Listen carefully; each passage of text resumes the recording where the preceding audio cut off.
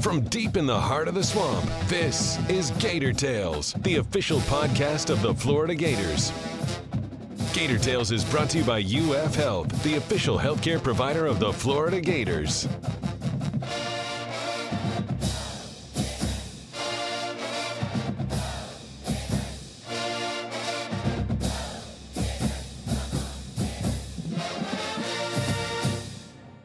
Welcome to Gator Tales. I'm your host, Adam Schick.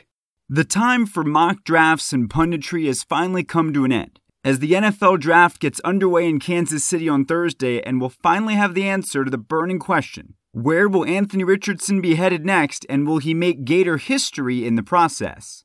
On today's show, we'll fire up the Roundtable with FloridaGators.com senior writers Scott Carter and Chris Harry, and the voice of the Gators, Sean Kelly, to discuss where AR could and should land, the other Gators whose names are likely to be called, football subtractions via the transfer portal, baseball and softball feeling the blues, a long-anticipated SEC championship for men's golf, and possible solutions to prevent fans from storming the field in the PAT. Then, men's golf coach J.C. Deacon joins us to discuss his path to Gainesville, his favorite golf movies, and of course, his team's remarkable breakthrough last weekend. But first, it's time for the Gator Roundtable presented by Pet Paradise. Pet Paradise is your complete pet healthcare destination with resort-style day camp, overnight boarding, professional grooming, and compassionate veterinary care from New Day, all located under one roof to serve pet fanatics like you. Book today at PetParadise.com, the official pet care provider of the Florida Gators. Our roundtable is up and running, and we are going to start with the NFL draft. All eyes are on the Carolina Panthers, what they're going to do with that number one pick. Some have floated. It could be Anthony Richardson. In the time since that was the hot rumor, seems like it's faded a bit now. The action is on Bryce Young, but wait, there's some late movement in Vegas, apparently, on Will Levis. So there's a lot of quarterbacks in discussion. It's, Anthony Richardson even being in it is the first time a Gator quarterback has been in that discussion, certainly in my lifetime. What are we expecting to see in this NFL draft, and where do we anticipate Anthony is going to go off the board? Well, it depends on what hour you're talking about, Adam. As we record this, latest projection I've seen is Seattle at number 5. That's from Todd McShay at ESPN, which he's one of the more reliable guys as the draft pundits go. But it really is a guessing game. What we know is that Anthony Richardson, Will Levis, Bryce Young, C.J. Stroud, and even Hendon Hooker's getting a lot of late love here. So it's a heavy first round of possible quarterbacks. And Anthony Richardson, I'll be very surprised if he doesn't go in the top 10 picks. And I still think there's a chance for him to, match Steve Spurrier as the highest drafted quarterback in Florida history at number 3 overall. He could go in those top 3 draft picks, but the latest buzz has, Carolina kind of locked in on Bryce Young, and that seems to be the direction they're going. But you guys know how the draft works. You've seen it. There's a lot of smoke and mirrors being used right now, and when you have all these players from the same position group, obviously the most important position in the game at quarterback, it really is going to be fascinating to see what teams do. If their guy that they really wanted gets picked, maybe unexpectedly, did they start a flurry of trading down to see how that works? But Anthony Richardson's, from where he was a year ago at this time, going into his first year as a college starting quarterback to where we're talking about him today, it is a remarkable story in a lot of ways. And it's not so much to do with the kind of season he had with the Gators, obviously. It's just more about what he brings to the table as a potential NFL quarterback. And the scouts, as we all knew they would in the process, they fell in love with Anthony's skill set. The arm, the speed, the size. And it's just going to be really interesting to not only see where he goes, but what he does once he gets there. Because I think as much as anything with him and his position, he's got to go somewhere I think that's going to allow him a little time to develop. But I don't know if the NFL teams are looking at it that way. We'll find out soon enough. It's interesting. In my time in the NFL, I learned a few things, one of which is this week, every year, everybody's lying. Okay. So be careful what you read and what you hear. Smoke and mirrors is what Scott used. I'll just say misinformation at this point, or deflect. Um, I like if Anthony goes to Seattle, I've said all along, I think that's a really good thing for Anthony Richardson, because Geno Smith's there and he doesn't have to be the guy right away. And I felt all along that is going to be kind of one of the keys to his success at the next level. It's interesting. Billy Napier said either in an interview, I guess it was an interview, it might have been with SiriusXM, and forgive me if it's wrong, but he said recently that back in December, when Anthony was trying to make his decision, he got a first round grade from 10 of the 32 teams. And it's been, at least for me, it's been entertaining or interesting to watch him go from, say, 10 first round grades to putting together just a really, really solid draft process. And now we're having this conversation that might have him going in the top 10. And I find that to be a cool thing to watch, an exciting thing for Anthony Richardson and for the Gators too. And then the other side note I have about the draft that intrigues me is what team is going to be smart enough to go ahead and draft Osiris Torrance, because that is going to be a double-digit year NFL guy, knock on wood, if he stays healthy. That is I think a slam dunk pick for somebody. I'll be curious to see who will be willing to go high enough to grab him and make sure they secure him, or sees that as a true need, as a possible NFL guard, which isn't the sexiest pick at all. But man, just there's some linemen that come along that just you got to be smart enough to take that guy, because that position's so important in a game now that is all about affecting or protecting a quarterback. And so, to me, those are the two things that I'll be more intrigued by than anything else this week. Well, with respect to a high draft pick and obviously what's anticipated for Anthony, I mean, this we're not giving away any clues here, but if you're drafted in the top 10, you're probably a bad team unless you got someone's pick, which is the case. So when I covered the Bucks, the Tampa Bay Buccaneers, I remember writing these stories about high draft picks for the Buccaneers. For 14 straight years had double-digit losing seasons, set an NFL record for that. And every year they'd be drafted in the top 10, a lot of time in the top 5. And what they always used to say, I mean, the fans would go absolutely nuts. The expectations for the player are completely unrealistic, and it's tenfold if it's a quarterback. Okay. And to Sean's point, wherever he goes, and I'm looking at it's Carolina, it's Houston, it's Arizona. He's not going there, obviously. Indianapolis, Seattle. I don't care if Treon Harris is the starting quarterback one of those places.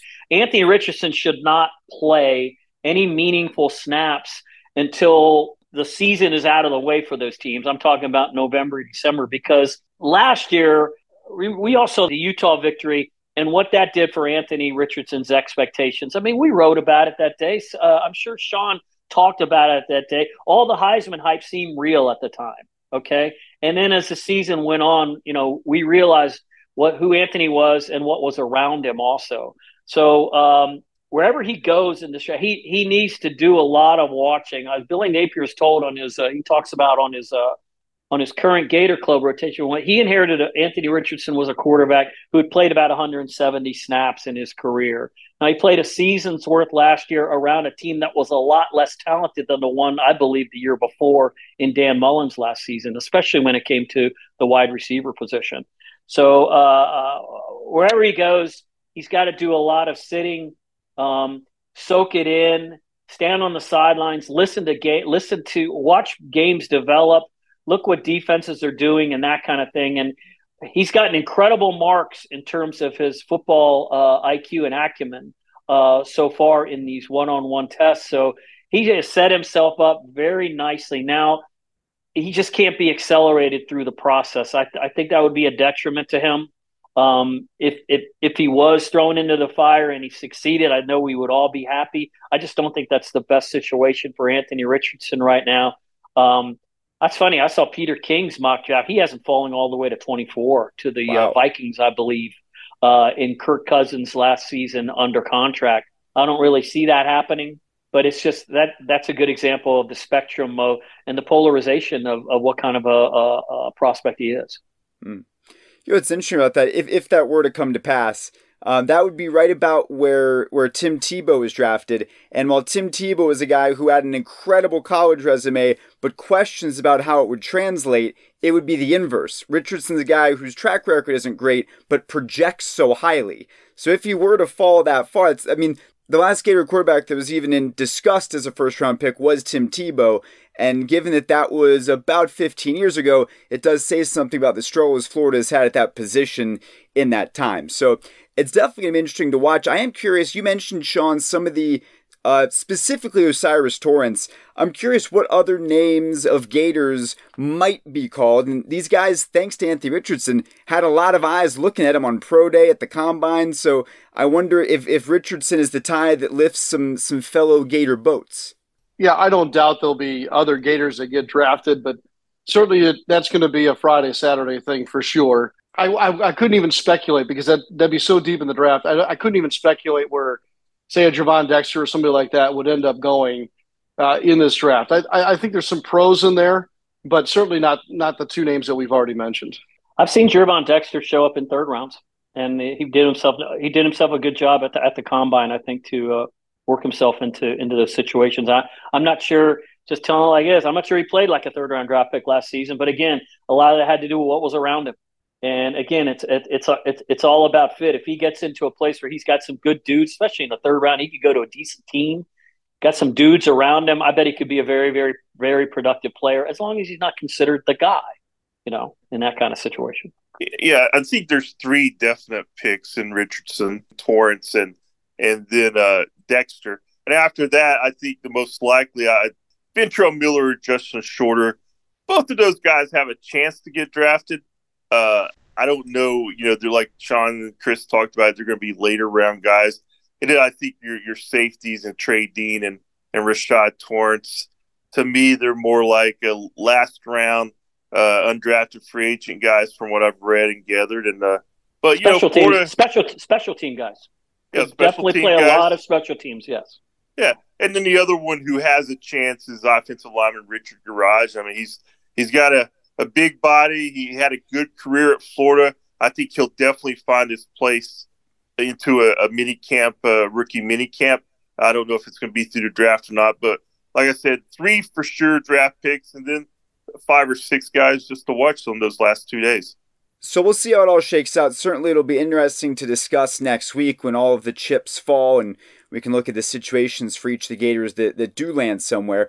That's also part of the discussion with the current team, with Billy Napier, as the transfer portal is in heavy rotation right now. I saw, I think, was the number 67 out of 82 scholarship players from Colorado have left the team since Deacon came, which is, talk about remaking a team. Those are basketball percentages of roster turnover, but on a roster about 5-6 times as big. So that's wild.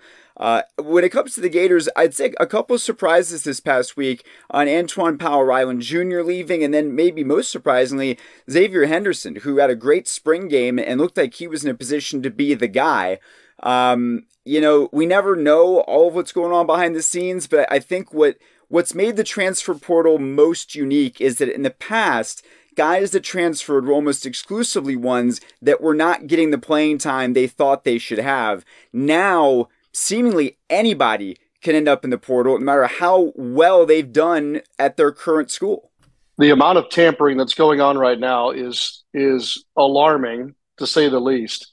And let me just start with this comment that I think the second transfer portal is ludicrous. I just think that we all now view the new football season to start basically when spring practice begins. And we're looking at the football year, if you will. And so to have now free agency all over again at this stage, a third of the way into the program's year, it's just, I just find it to be absolutely silly. But that's just me and my personal opinion, because some teams are going to benefit from this. Some young student athletes are going to also benefit from a fresh start. But Adam, your point is well taken. And I think it maybe is the most important thing in trying to get your arms around this, look at it through a lens. You're right. It used to be a playing time situation. There are certainly the very valid exceptions of this isn't the place for me as far as my personality or my mental well-being goes. That always has to be I guess, kept in mind. But now it's, am I getting money here? Am I not getting money here? Right. All those things now have changed the prism as to which to view this through. So, look, I like the transfer portal. I like more leverage for the players. But to have this now a second transfer portal, or at this point in the football calendar, it just whacks me out a little bit. I mean, I saw something today. There's a Notre Dame quarterback going into the portal. It's just really, really strange to think about this when if we're talking about student athletes, and I know that's a difficult conversation for some, we should be watching most now programs wrapping up their spring practices and getting ready for final exams to finish the last academic semester that counts toward their eligibility coming for the next football season. Remember, it's not the classes you're in during the season, it's the semester beforehand that has an impact upon your eligibility and, of course, your academic progress. Well, I read earlier today, guys, I think there's over 1,300 players in the transfer portal right now, which, you know, I'm with Sean in the fact that I think this second transfer portal in the spring, it's a little bit of an overkill. I read a great story on this one kid from he visited Louisville this week. He just finished spring football with Virginia and went back into the transfer portal after he just transferred from North Carolina after last season. So he's visiting his he could be on 3 schools in 3 months here if this falls through. And that's just it's become too common. I'm all for player empowerment. I'm glad that they have these options, but I do think you're starting to hear kind of some noise in the background from people in the game, coaches on down, administrators, that, okay, this is a little bit out of control. So now it's really going to be a decision for the powers that be. I mean, because this is obviously moving more toward a professional model of free agency, essentially.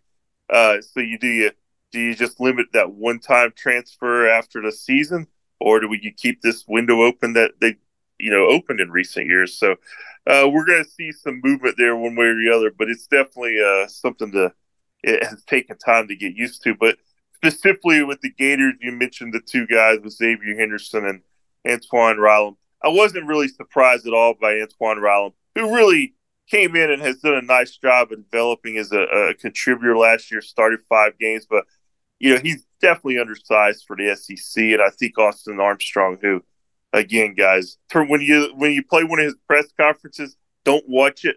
Just turn your chair around and listen to him. I mean, this guy is Kirby Smart 2.0, the way he talks football. And he knows the SEC. He knows you got to have big bodies at the edge rusher. So they had J.T. Searcy and Jack Pyburn really come on in the spring. I think that just kind of left Ryland Powell out because he was going to play behind Prince Umanmielen either way. So, good luck to him. And then Xavier Henderson, I think, caught a lot of people by surprise. So, he hasn't really said why he's transferred. He obviously led the Gators last year in receptions. He was kind of, Anthony Richardson, the safety receiver in a lot of ways, and he was going to start on the outside. So now, fortunately for the Gators, there's a lot of receivers out there in the transfer portal to pick from. Yeah. So while you hate to lose a veteran guy like Xavier Henderson at this time of year, the good news is there are a lot of players who are similar experience or production as well who are available now. So I'm sure that they've been working the transfer portal hard the last couple of days. So by the time we convene next week, who knows what else will happen in the portal? Maybe some incoming news to announce, which we certainly hope to be able to do, and no more of these surprising losses, because they give a lot of fans heartburn, as we well know on social media especially. Speaking of heartburn, a lot of that on social media around baseball and softball after really challenging weekends on the road. Both teams get swept. Both teams in position to win games in the series at some point that just completely went up in smoke almost universally because of pitching on both sides. So let's start with baseball. Not certainly anybody was hoping for. The suspension didn't help.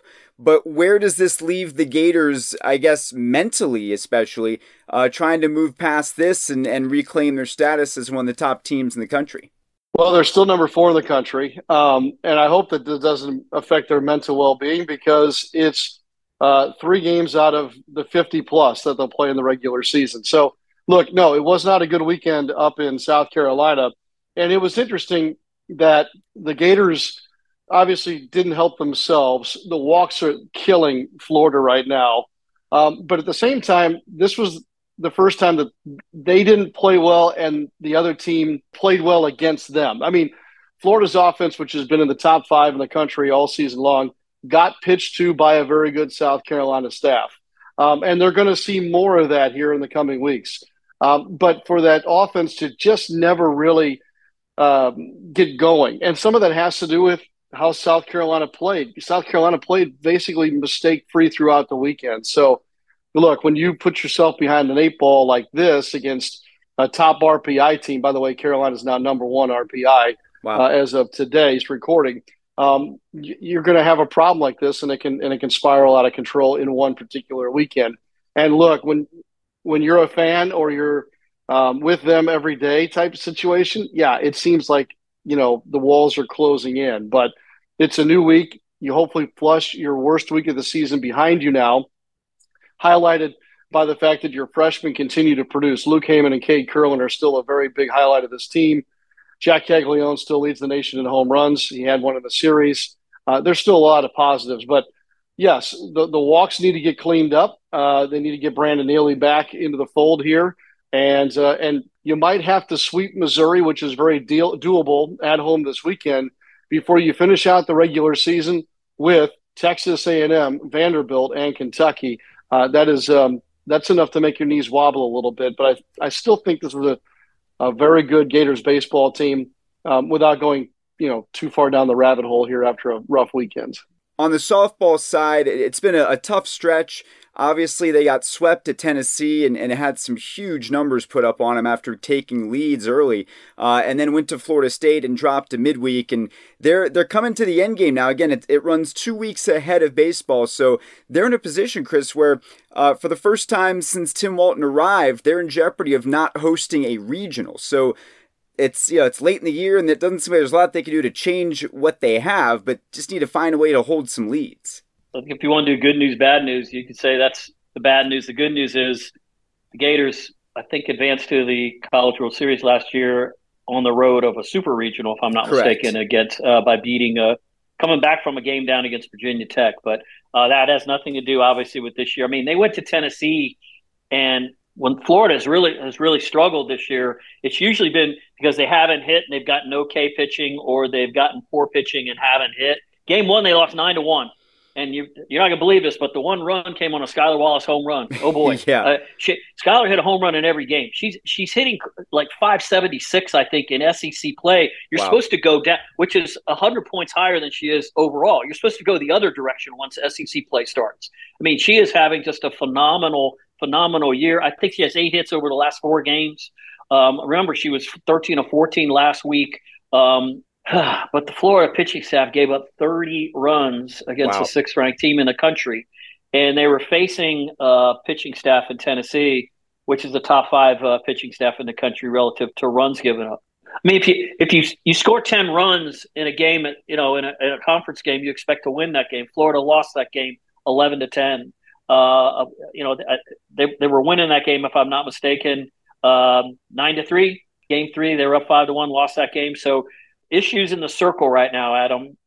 Not issues with Skylar Wallace. Certainly, they were able to. If you score, 10 runs, you score 7 or 8 runs. You're supposed to be in position to win games, but they got to figure out how to minimize the damage from their pitching staff right now. And it's just they only got so many out there, and they got some good ones on the horizon. I can tell you that next season. But right now, if Tim Walton's going to get back to the College World Series, they're going to fix some things with Elizabeth Hightower and Riley Trilicek and the women that are heading down in the circle right now. I want to talk about a sport we've rarely talked about on this podcast, but that is men's golf. And they had a really big milestone this past weekend. They won the SEC championship for the first time in over a decade, beat the number 1 team in the country in Vanderbilt to do it. Guys, let's put this in context, this accomplishment for J.C. Deacon's team, which is, again, it's been one of those that's been on the rise for a few years, sort of in the way Brian Shelton led tennis up to where they ended up reaching a national title. Yeah, Adam, it was something that they, like you said, they have been building for. I mean, J.C. Deacon came in a few years ago, and that was his mission. And you could tell with his comments afterward that he knew it was time. I saw J.C. recently at a function here at UF, and we were just talking off to the side. You can just tell how much he really likes this team. It's a nice blend of your veterans like Ricky Castillo and John Dubois, and then you got George Biondi. You got Fred Biondi has really come on and had a great season, and then you had a former walk-on playing such a big role at the SEC championships in Crest. So they came through. They beat the number one team in the country, Vanderbilt. It was a total flip from what happened last year at the SEC championships when Vanderbilt beat them in match play for the SEC tournament title.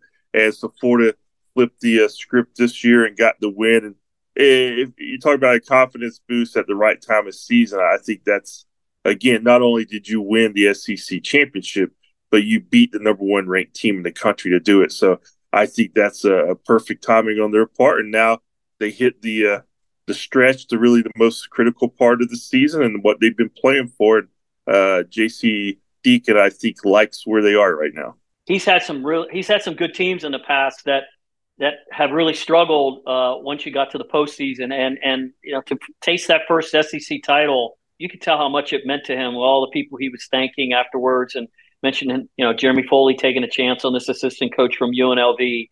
So it's almost like punch that wall, punch that door down that you were finally trying to get through, because I think they probably had better teams that didn't do that. Let's see what this version of JC Deacon's men's golf team can do in the region. And golf is crazy because the region isn't for another 3 weeks. So we'll go 3 more weeks. We haven't talked golf all year. You're right. But we'll go 3 more weeks without even talking it after they win an SEC championship. So congratulations to them, and stay tuned because we're talking to JC Deacon coming up right after the roundtable. But before we wrap, I want to talk about our PAT this week, which was inspired by actually something that Scott shared in his Gator Tidbits, which is the SEC's proposed solutions for ending the scourge of field and court stormings. We saw a bunch of them last year. Some seemed warranted, others seemed ridiculous, but they've definitely become more common. And the escalating fines of $50,000, $100,000, $250,000, they clearly have not done very much to put an end to this behavior. And there's a goalpost at the bottom of the Tennessee River as a result of this happening. So my question for you guys is, how big of a problem do you think this is? And do you think that some of the potential proposed solutions, which include forfeiting the game that you just won or potentially losing your next home game in the rivalry series, are those good measures, or do you think maybe they should try something different? It's interesting that the fines haven't worked because the people storming the courts are not the ones paying the fine. Sure. So let's start with that. I think it's going too far to say we're going to forfeit a game or you'll lose a home game in your schedule in the future. I don't know. Last time I checked, if someone streaks onto a field or runs onto a court, they find themselves criminally charged in the pokey. And if we have a court storming, if you really want to discourage this, you don't have to arrest everybody. But if you arrest enough people and criminally charge them for getting on the floor, I think you might find that to be a very good deterrent. True. Look, there are some things that are uniquely ours in college sports, and I guess storming the court and celebrating with your fellow students would be one of them. But in a way, a lot of the way these arenas are configured now and in a different climate, well, this is a safety issue, and I think that probably they need to be serious about this for a lot of reasons that I just mentioned. But yeah, I just think there's some other ways that we could deter this other than continually ramping up fines that the people who are the culprits are not paying, and or then hurting players and teams that they have nothing to do with this. All they did was do what they're supposed to do, and that's win a game. So if there's criminal trespass laws in place, enforce them. If they're not, make them. And that's just my 2 cents on it. How about a giant net like in Planet of the Apes, where they just throw it all people and start dragging them off the field? Haul them all in. Yeah, haul them all in. I tell you what, I don't understand this to some degree also. I mean, the one at Tennessee last year pretty epic. I think a few years back they had a field storm when Kentucky finally beat Florida. I understand that, but didn't Florida State storm the field last year again for beating the 6-6 Gators? Yeah. So did Vanderbilt. We had 2 of them last year. I mean, are you kidding? I do remember the year before last, and I know this is the Gator Tales podcast, but excuse me, but they had like 50 or 100 rowdy reptiles storm the court here when they beat Auburn here. And it was just it was a sad court storming by these fans. I mean, this is a place that won national championships. Yeah. And I don't know what made them think that, yes, it was the second ranked team in the country. It was the highest team to ever, a Florida team had ever beaten at home. But I mean, it was just kind of sad to see. So I see we see too many of them, and there are ways. I really like Sean's. I mean, they're told not to go on the field, and decisions and consequences. My parents used to say. By the way, I don't really want us to characterize Vanderbilt as storming the field. I've seen more chaos at Target at Christmas time. So I think they filed single file onto the field and tiptoed across the sideline. It was pretty weak. So the Florida State one was definitely a little more of a real court storm or a field storm than the Vanderbilt one. But yeah, But why? They were on their way to winning 10 games last season. Right? Well, I mean, I don't know how many they won. Florida was 6-5 at the time. I think Florida State was right there. They were 6-6 at the time of the field storm. I'll tell you that. Because they had lost the game by that point. Yeah. Yeah. Well, that's true too. That's true too. But bottom line is, fellas, I mean, I think both you guys and Adam, you all make valid points and everything. I'm of the belief that, okay, a good field storm once in a while is not the end of the world. I can see why a good one. You do it, but there have been some in recent years where I think people are just doing it to maybe get a little camera time, to get a little selfie down on the court, to put on their TikTok and Instagram, all that stuff. I think social media has actually made the problem worse probably than it used to be. Although I'd love to go back on YouTube and once in a while I'll watch an old game with go back and watch the end of the 1976 American League Championship Series when Chris Chambliss hits the walk-off home run against the Royals. You want to see a real field storm? That's a field storm. Guys were running off the field to get out of there because people were trying to steal their helmets and bats and gloves. They were running for their life. So what we see in college sports is not quite the same as what we saw in the Bronx in 1976. But, as the voices of reason, Sean and Chris said, it is a safety issue. That's why we're talking about it. And I understand that completely. But a good old, if a 1-10 team knocks off a 11-1 team, hey, man, let them storm the field. The best court storm last year, Kansas State when they beat Kansas in basketball. I mean, that was a good one. They hadn't that was a good one. It was, I think, Keontae Johnson made a huge basket at the end of the game. That was one. I mean, Kansas State was a bad team last year. Beat the defending national champions. That was a warranted court storm. Probably a little dangerous stuff, but their players were down there taking selfies of themselves. That one got a thumbs up, but Florida State over Florida. Come on, Knowles. A good way to put a cap on this is to note that there are only 2 SC schools that have never had a field storming in football. They are Florida and Alabama. So it's actually a great way to antagonize other fan bases to note that the smallness of they've done this thing, but hey, we're too good for that. But thankfully, you guys are not too good to be on this podcast and tell us what is going on in Gator Nation. So thank you for all the knowledge as always, and we look forward to talking to you next week. See you, Adam. Thank you, Adam. When the Gators became the dominant program in the SEC back in the 90s, they did it thanks to sports across the board reaching the top of their game. From football to soccer, volleyball to men's basketball, and more. One sport they historically excelled in was men's golf, but in the mid-aughts, the program saw declining success and a lack of titles. In 2014, J.C. Deacon came on board to reinvigorate the program, and almost 10 years later, he helped deliver the team's first SEC championship since 2011. a feat he was still basking in when we spoke to him in the aftermath of the victory. I don't know why, and a lot of people look at me funny when I tell them this is the tournament I wanted the most. And there's just something about the SEC. It's on another level.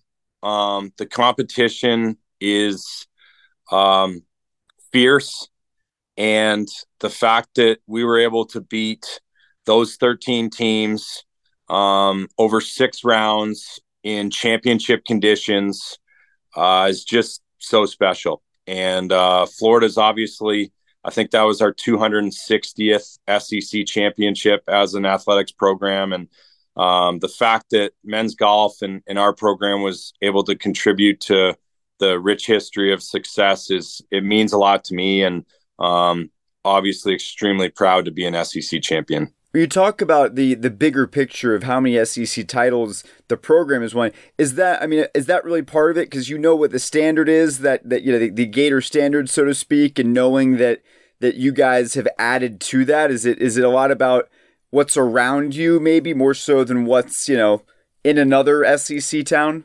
Yeah, I think so. I know we wouldn't have won without the coaching room that I've been exposed to here at Florida.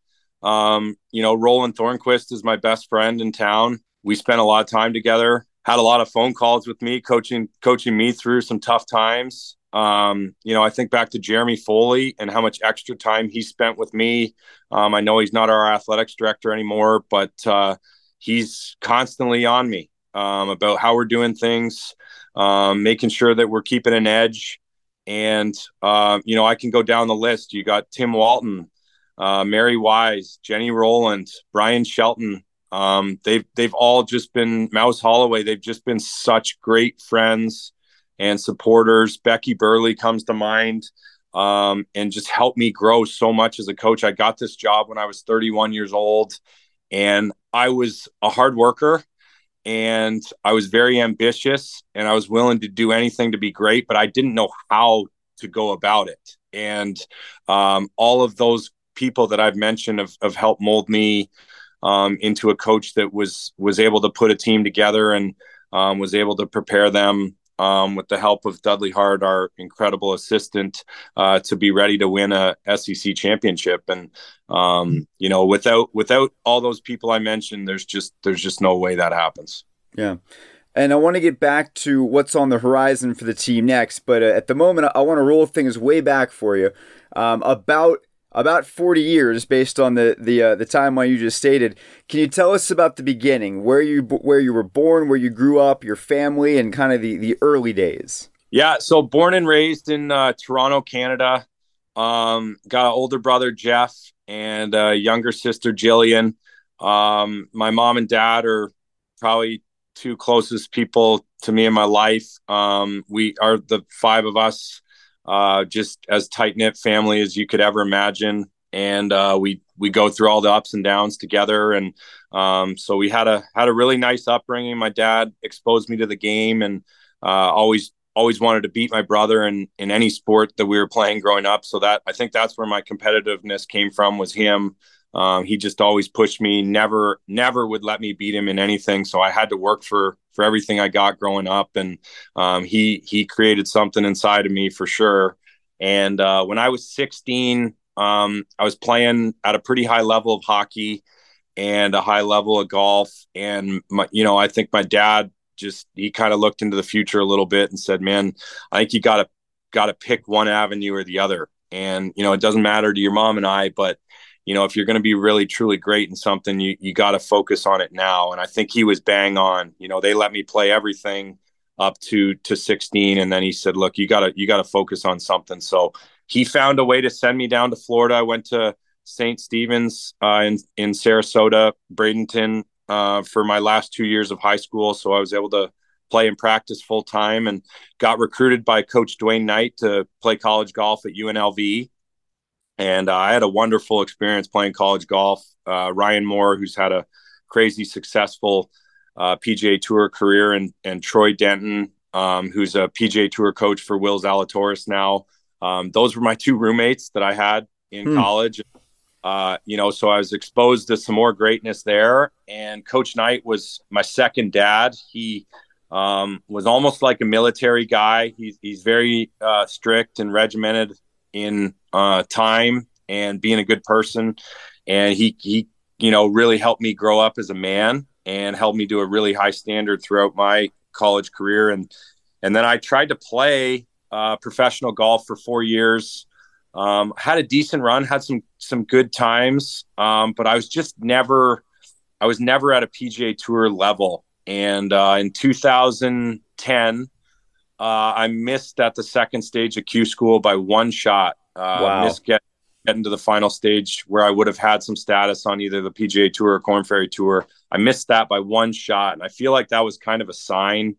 And Coach Knight called me that February and said, Deke, I love you, and I'm proud of you, but you're not making enough money playing golf, and I have an opening as my assistant coach here at UNLV, and I really think you should come and do it. And he made me think about it for the weekend, and I just thought he was right.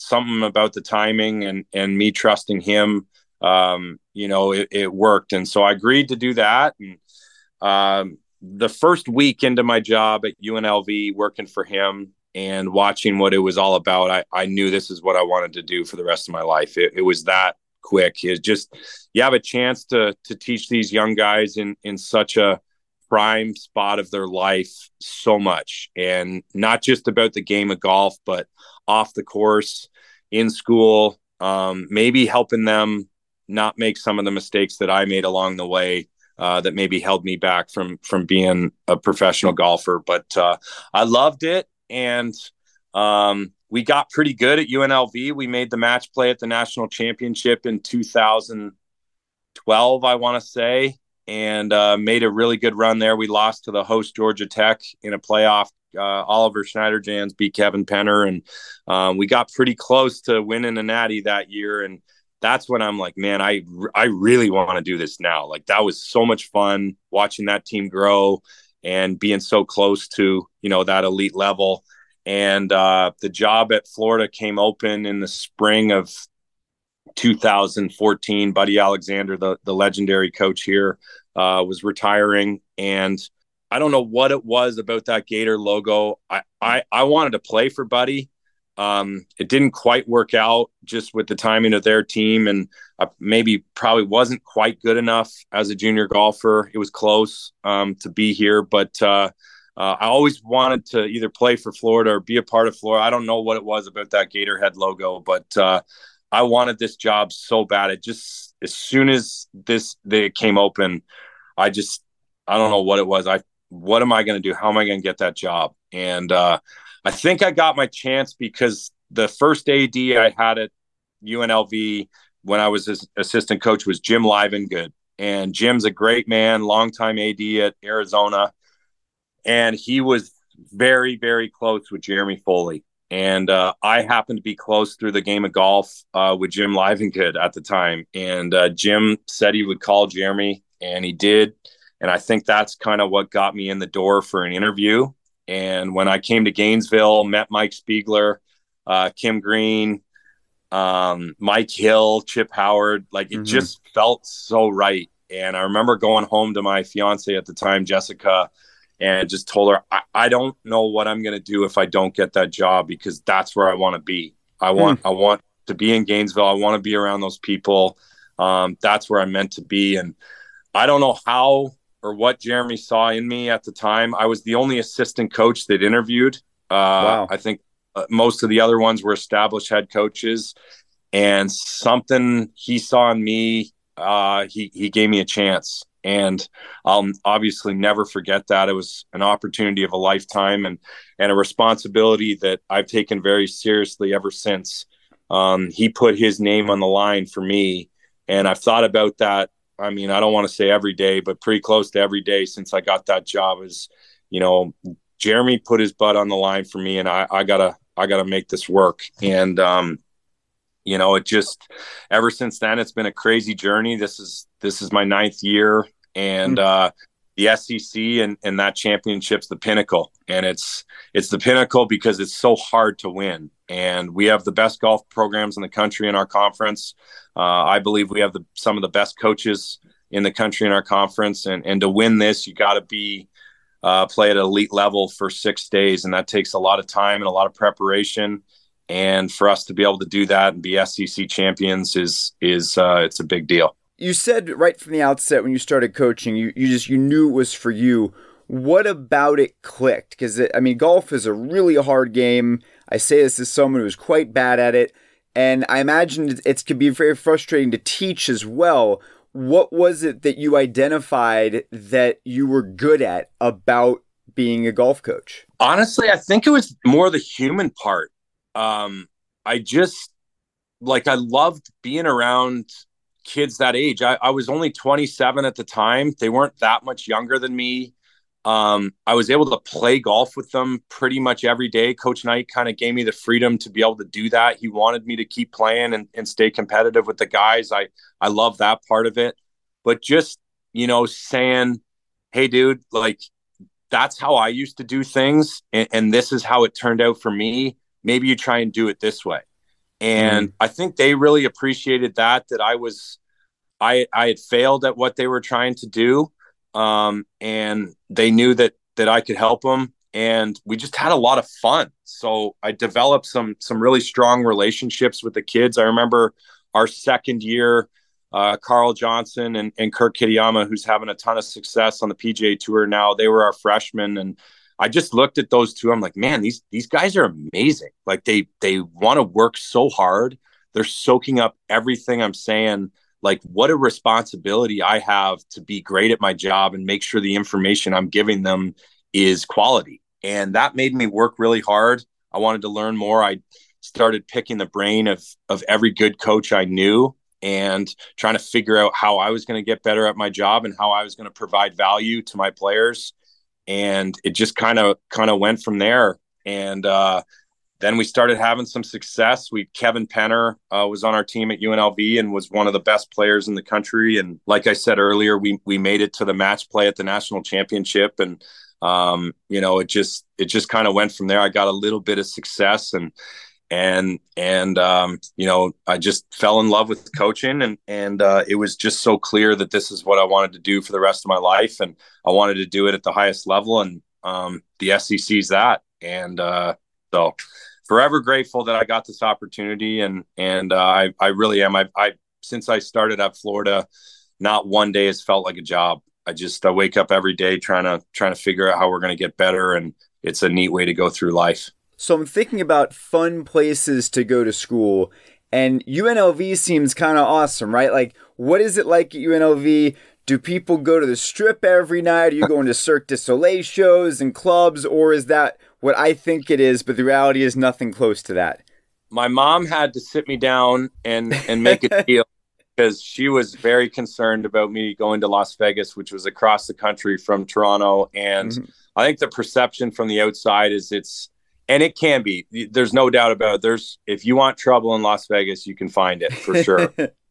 But my parents knew how badly I wanted to play on the PGA Tour. That was a lifelong dream. And we all thought that was going to happen. But she said, look, you can go to UNLV, and I trust Coach Knight. But you got to promise me you're going to get your degree. You can't leave early. You can't turn pro. You have to go to all your classes. You have to get good grades, and you have to get me that degree. And I am so grateful for that conversation I had with my mom. And I looked her in the eye and I promised her I'd get it. And she got me through, probably a lot of those distractions because I was never going to let my mom down. My parents have done so much for me to be at this level and to give me all the opportunities they did. And there was no way I was going to break a promise with her. So I always turned my assignments in. Always got my work done. My grades certainly weren't perfect, but they were good enough. At one point, I was an academic All-American, which was pretty special to me. I remember being able to tell her about that. I thought that was pretty cool. And I fulfilled my promise. I got my degree, and it kind of came full circle because when I was in the hiring process at UNLV. Literally, the first thing on the list requirement for the job was a bachelor's degree in college. You had to have that to be able to get that job. And I remember thinking, man, I don't know if I would have done this without mom. So, so thankful for her. And, the Vegas is definitely a dicey city at times, but there are so many amazing people out there. And I didn't know him at the time, but a man named Tom Gingoli, who's one of the executives at Konami Gaming. Tom is still one of my best friends in this world, and kind of took me under his wing when I started coaching for Coach Knight, and showed me a lot about leadership and hard work and being smart and outthinking people. And I remember back Dan Albrecht's, who was so good to me as a student athlete there, and he was a lawyer at the time and is now a federal judge. I just was exposed to such amazing people who poured into me and help raise me as a young man. And Andy Bischel, our assistant coach, I think about him and how much love he gave us and how hard he pushed us in the gym and at the golf course to be great, and held us to a really high standard in the classroom. So, there's a lot of trouble in Vegas for sure, but man, there's so many great people too. And I was exposed to them, and there's no doubt that I'd be sitting here talking to you today without them. When I was reading into your story, I was really intrigued by the part of where about halfway through your tenure coaching at Florida, there was an opportunity for you to fulfill that lifelong dream of playing in a PGA Tour event that coincided with a really low moment for the program and for you as a coach. So I'm curious if you can sort of share that story and how this unlikely route to your dream came about. Yeah, so we had a really rough year in 2018-19. We had really built the program up. We had made a couple runs at the SEC championship, hadn't got to the final yet, but we had some great teams and some great players.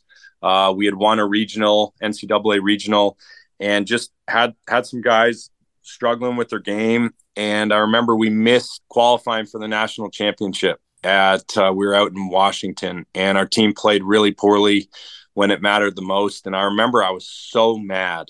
I was so incredibly angry at myself, probably at our players a little bit, and just really disappointed with our performance. And, as a coach, it's your job to get your players ready to play well at the biggest times. And we didn't do that year. And I remember saying, you know what, I'm going to show these guys it's not that hard. And we obviously had some extra time off. I had 3 weeks off. That I did some recruiting in there, but we had all this free time. We were supposed to be playing in the national championship, and we weren't going to do that. So I started practicing a little bit, and I said, I'm going to do something. I don't know what it is, but I'm going to show these guys it's not that freaking hard. And so started practicing, started feeling good with my game. Went to the local qualifying for the Canadian Open and played great. I think I shot 68 or 69 and got me into the Monday qualifier for it. And I remember waking up the morning of the Monday qualifier. My best friend, Craig Hosey, was caddying for me, and the weather was terrible. It was cold. It was blowing probably 25 to 30 miles an hour, really windy, and it was going to rain. And I said, that's perfect, because all these guys aren't going to be out here. And bring it on. Never got beat. So I was excited, and I played great, shot 71, and it was good enough to get the last spot into the Canadian Open, which is my national championship, and probably the tournament that outside of the majors was the biggest deal to me. And looking back, the fact that I got to play in that tournament and have that experience, Rory McIlroy was in there in the tournament, and I got to see all these great players. And it took me 9 holes to settle down. That front 9, I'll never forget how uncomfortable I felt. I just, I wasn't a tournament golfer anymore, and you forget that that's a big part of it, is being able to be comfortable out there. And I wasn't, but I settled down after about 8 holes and really played well the last 27. I shot 69 the second round, and I missed the cut, but not by too much, and beat some guys out there. And the most special part was my mom and dad and my whole family and best friends back in Toronto got to see it and be a part of it. And it's, definitely experience I'll never forget. I mean, it sounds like the script to a movie almost, the way that came full circle, which makes me think about the incredible pantheon of golf movies. I'm curious if you have a favorite golf movie. Yeah, There's probably two of them.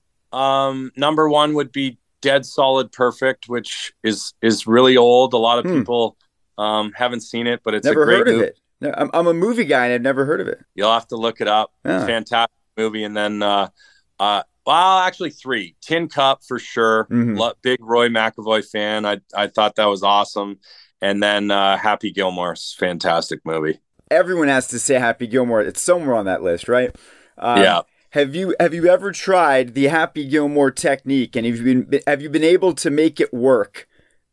I actually have, and I thought I was going to be good at it because I played hockey forever, and I can't do it.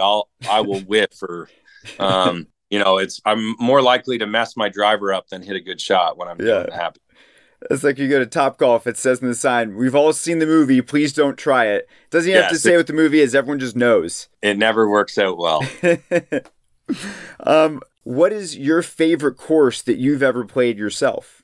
Augusta National. Yeah, Chairman Ridley at Augusta National. He played for the Florida Gator golf team back in the day, and he invited us to go up there in January of 2019, and got to play 18 holes with him and one of our players, Gordon Neal, at the time. And it is Augusta National. I can't even explain it. It's heaven on earth.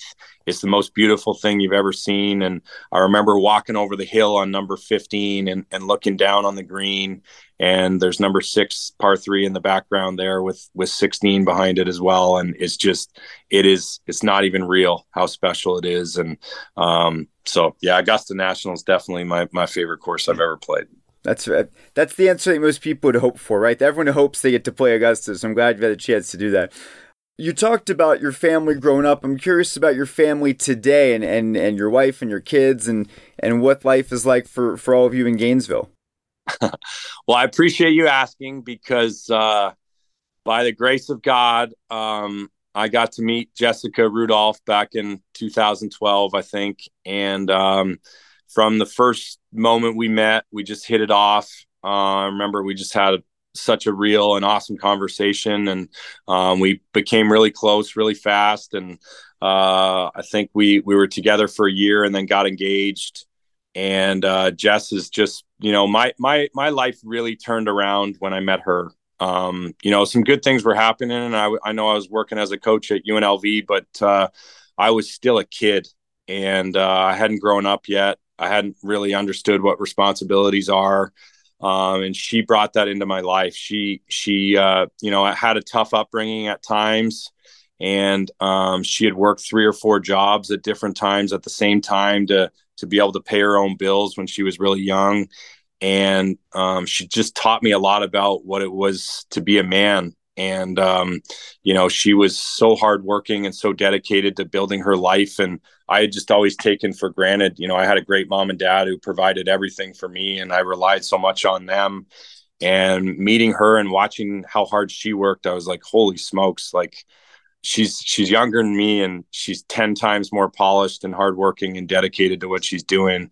Like, I got to grow up, and I gotta be a man that she's proud of. And it just all changed. I met her, and I got better at my job as an assistant, and absolutely there's no coincidence that I got the Florida job, after being with her for a long time. She just taught me so much about growing up. And so she took a big shot, and she was a big city girl, lived in Las Vegas for a long time. And I'm like, Gainesville's really small. Like, you have no idea. Gainesville's growing a lot since we've been here. We've almost been here 10 years, and it's changed a ton. But when we first got here, it was the definition of a college town. We barely had a mall, and I just was so worried about her. And the neat thing was we got pregnant with our first daughter, Dylan, just before we moved out here. And so she became a mom in Gainesville, and that exposed her to some really, really amazing people. And she's changed a lot since we've been here. She's a mom of 3 now. We have 3 beautiful children, Dylan, Sydney, and Rip. Rip's our little guy, the last piece of the puzzle. He'll turn 2 here in July. But Jess met a lot of moms, and found this group MOPS at our church. And, she's just seen a completely different side of life. and she loves it. And Gainesville's just been such a dream come true. I actually got offered the job about a year ago right now, to return to Las Vegas and coach at my alma mater at UNLV. Coach Knight was retiring, and that they made a pretty substantial offer for us to do that. And Jess and I, we gave it some serious consideration, and both of us, just for some reason, Gainesville had won over our hearts, and we really believe this is the place we wanted to raise our family and raise our kids. And we made the decision to stay. And I'm so grateful for my wife. She's my best friend now, and we have a lot of fun together.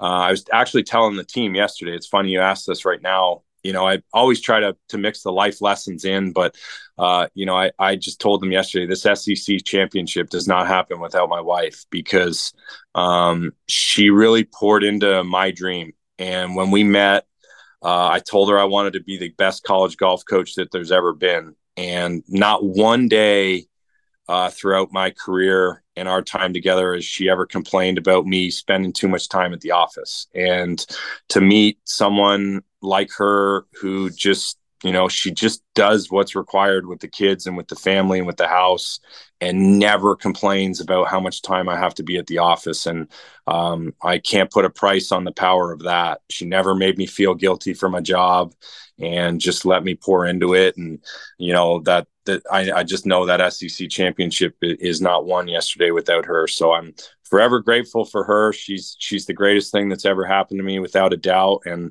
it's nice for me to see how happy she is here, and how much our kids love being in Gainesville and the life they get to live. It's just such an amazing place to raise a family. Final question for you. I think what's interesting about your schedule is that you win the SEC title and you've got all this momentum, and then you have a 3-week period where you're not competing. So tell us about what happens next in the postseason, and what's potentially on the horizon for this team, and their potential to win more in the next month or so. Well, it's a very timely question, because this is the one I posed to our guys yesterday. We had a team meeting yesterday afternoon. And I said, look, guys, I think we have two options here. We can bask in our glory and have everyone tell us how good we are, and soak up, all the praise that we're getting for winning SEC, which was really hard. And I'm so proud of you guys.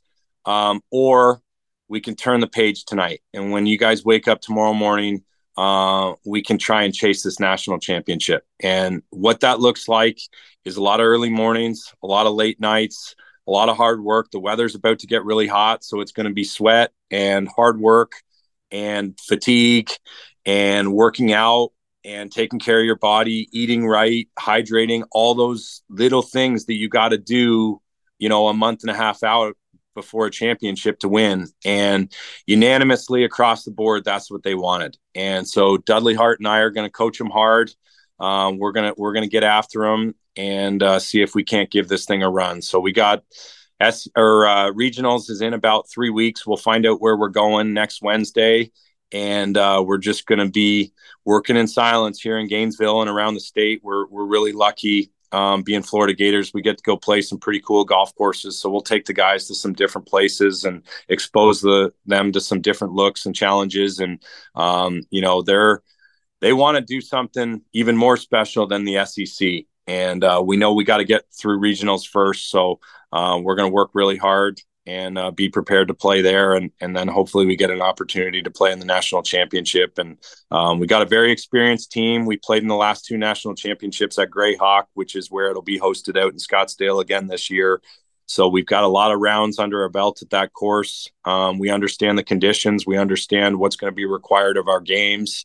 And, if we can get there, I think we're going to have a pretty good chance to be competitive.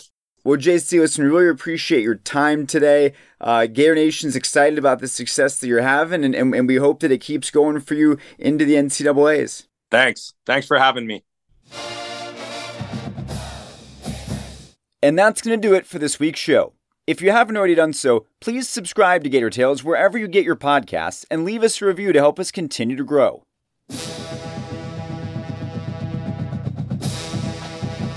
Be sure to keep track of all of the orange and blue action by visiting FloridaGators.com, then come back here every Thursday during the athletic season for an all-new episode. Until then, I'm Adam Schick. Thank you so much for tuning in to Gator Tales.